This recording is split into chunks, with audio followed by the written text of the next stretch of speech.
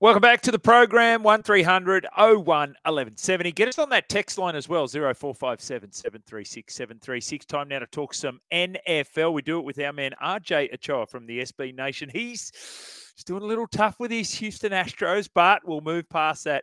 We'll get stuck into it. Can you believe it? Week 8 of the NFL. How are you, RJ? Doing well, Jimmy. Baseball is stupid and meaningless. I never liked it. Thankfully, I support the Dallas Cowboys, and they're not known for breaking hearts at all. So I'm pretty safe in a sports perspective.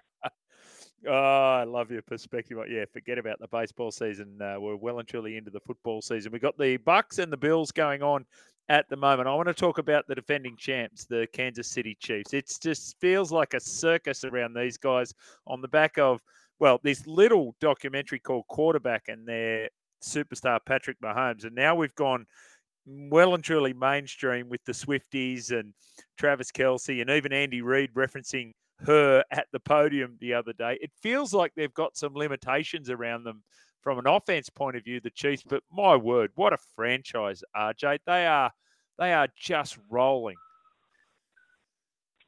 Yeah, I mean, the Chiefs are kind of checking all of the boxes. I mean, they really kind of are a full-out family affair. They have something for everybody. Obviously, you mentioned the Taylor Swift element. Her attachment is a very famous figure in and of himself. I mean, independent of his relationship with her. And so it's amazing how little Patrick Mahomes is kind of being talked about right now, how their offensive struggles, if you want to call it that, are not really kind of an issue. I mean, and they have the benefit of the doubt. I mean, they have everything. They have they're the defending champions. They have the benefit of the doubt. They have the all-time coach, the all-time quarterback, the all-time tight end.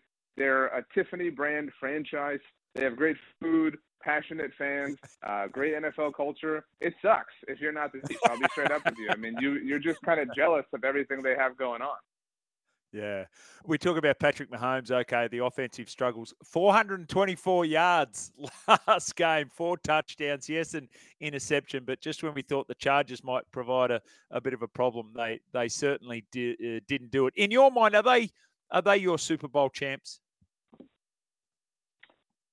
It's really difficult to argue against that right now. And again, if you do believe that, the offense has had issues last week aside, it's still Patrick Mahomes, right? Like nobody is comfortable betting against him.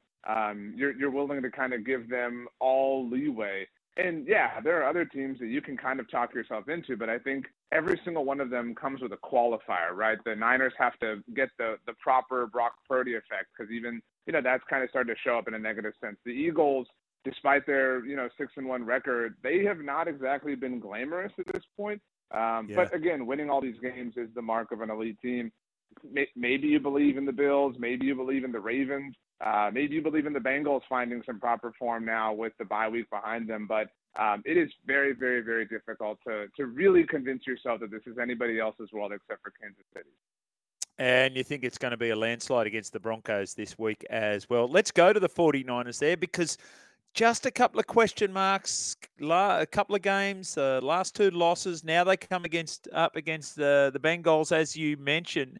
What do we make of that? Is it Purdy being found out, or how do you see it, RJ? The Cleveland game is I think the best example of the clock striking midnight, so to speak. For the first time.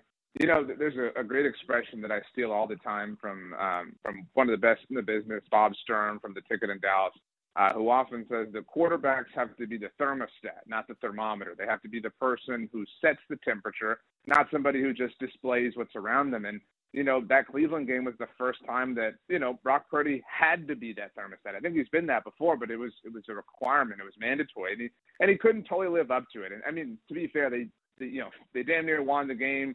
Missed a game-winning field goal, whatever. But now you're at that point. You get deeper and deeper into your NFL career, and it seems like the magic dust doesn't necessarily hold as much power. I'm certainly not willing to doubt the 49ers, but they're not as invincible as they seemed the night that they completely demolished my Cowboys. And so that has, I think, caused people to feel like that. I think they really are Brad Pitt as Achilles in the movie Troy. We've identified the heel. That's where we have to shoot the arrow, and now everybody knows. Yeah, very good. I love it. All right. The other thing that we could hear earlier this week was that was all the air going out of the Detroit Lions, which certainly came back to earth. Admittedly, it was the Ravens, and maybe we've been underestimating Lamar Jackson, but he was absolutely superb. Are the Lions back to reality? Yeah, I do think that, basically everything you said is true. There's a reason that I think Jimmy Smith is my favorite Australian, Cam Smith aside. There's a lot to this. I don't think there's a lot of shame in losing, even though it was kind of a landslide for Detroit.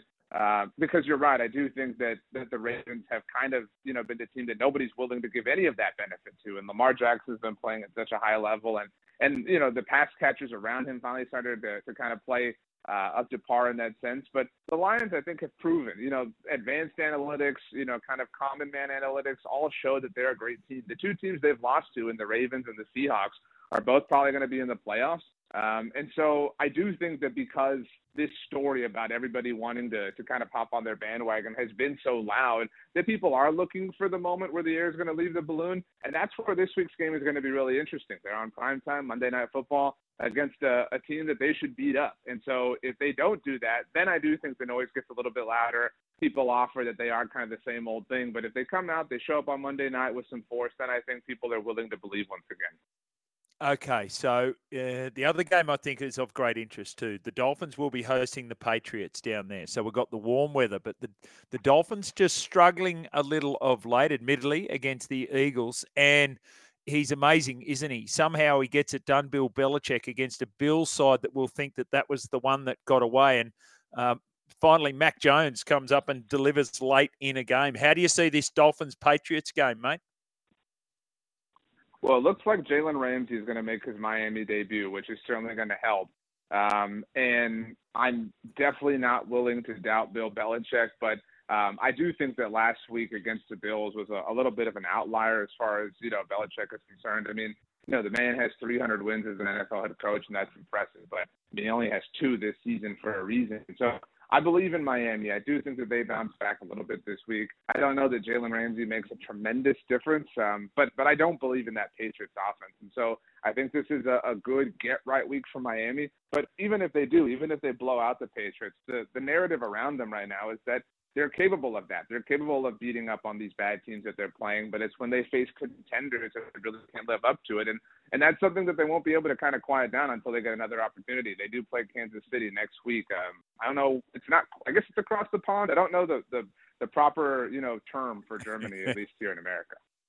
Yeah, we'll accept cross the pond. That works for us. We know what you're talking about. All right, mate. Now it gets to the pointy end of the week, right? This is where we ask you to encourage us about where we should be investing our hard-earned for week 8. Well, I'm not doing well here, Jimmy.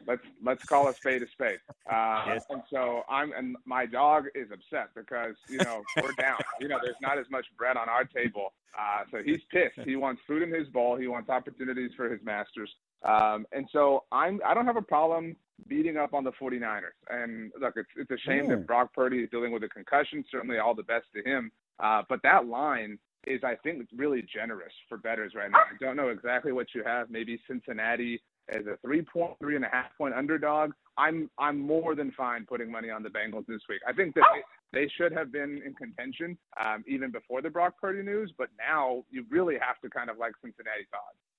Yeah, bark twice if you're in Milwaukee, Baxter. So thank you very much for that. All right, RJ, appreciate it, mate. You enjoy week 8. Great to have you and the dog on the program today. Thank you for that. And we will do it again next week. The great RJ Ochoa there, courtesy of SB Nation.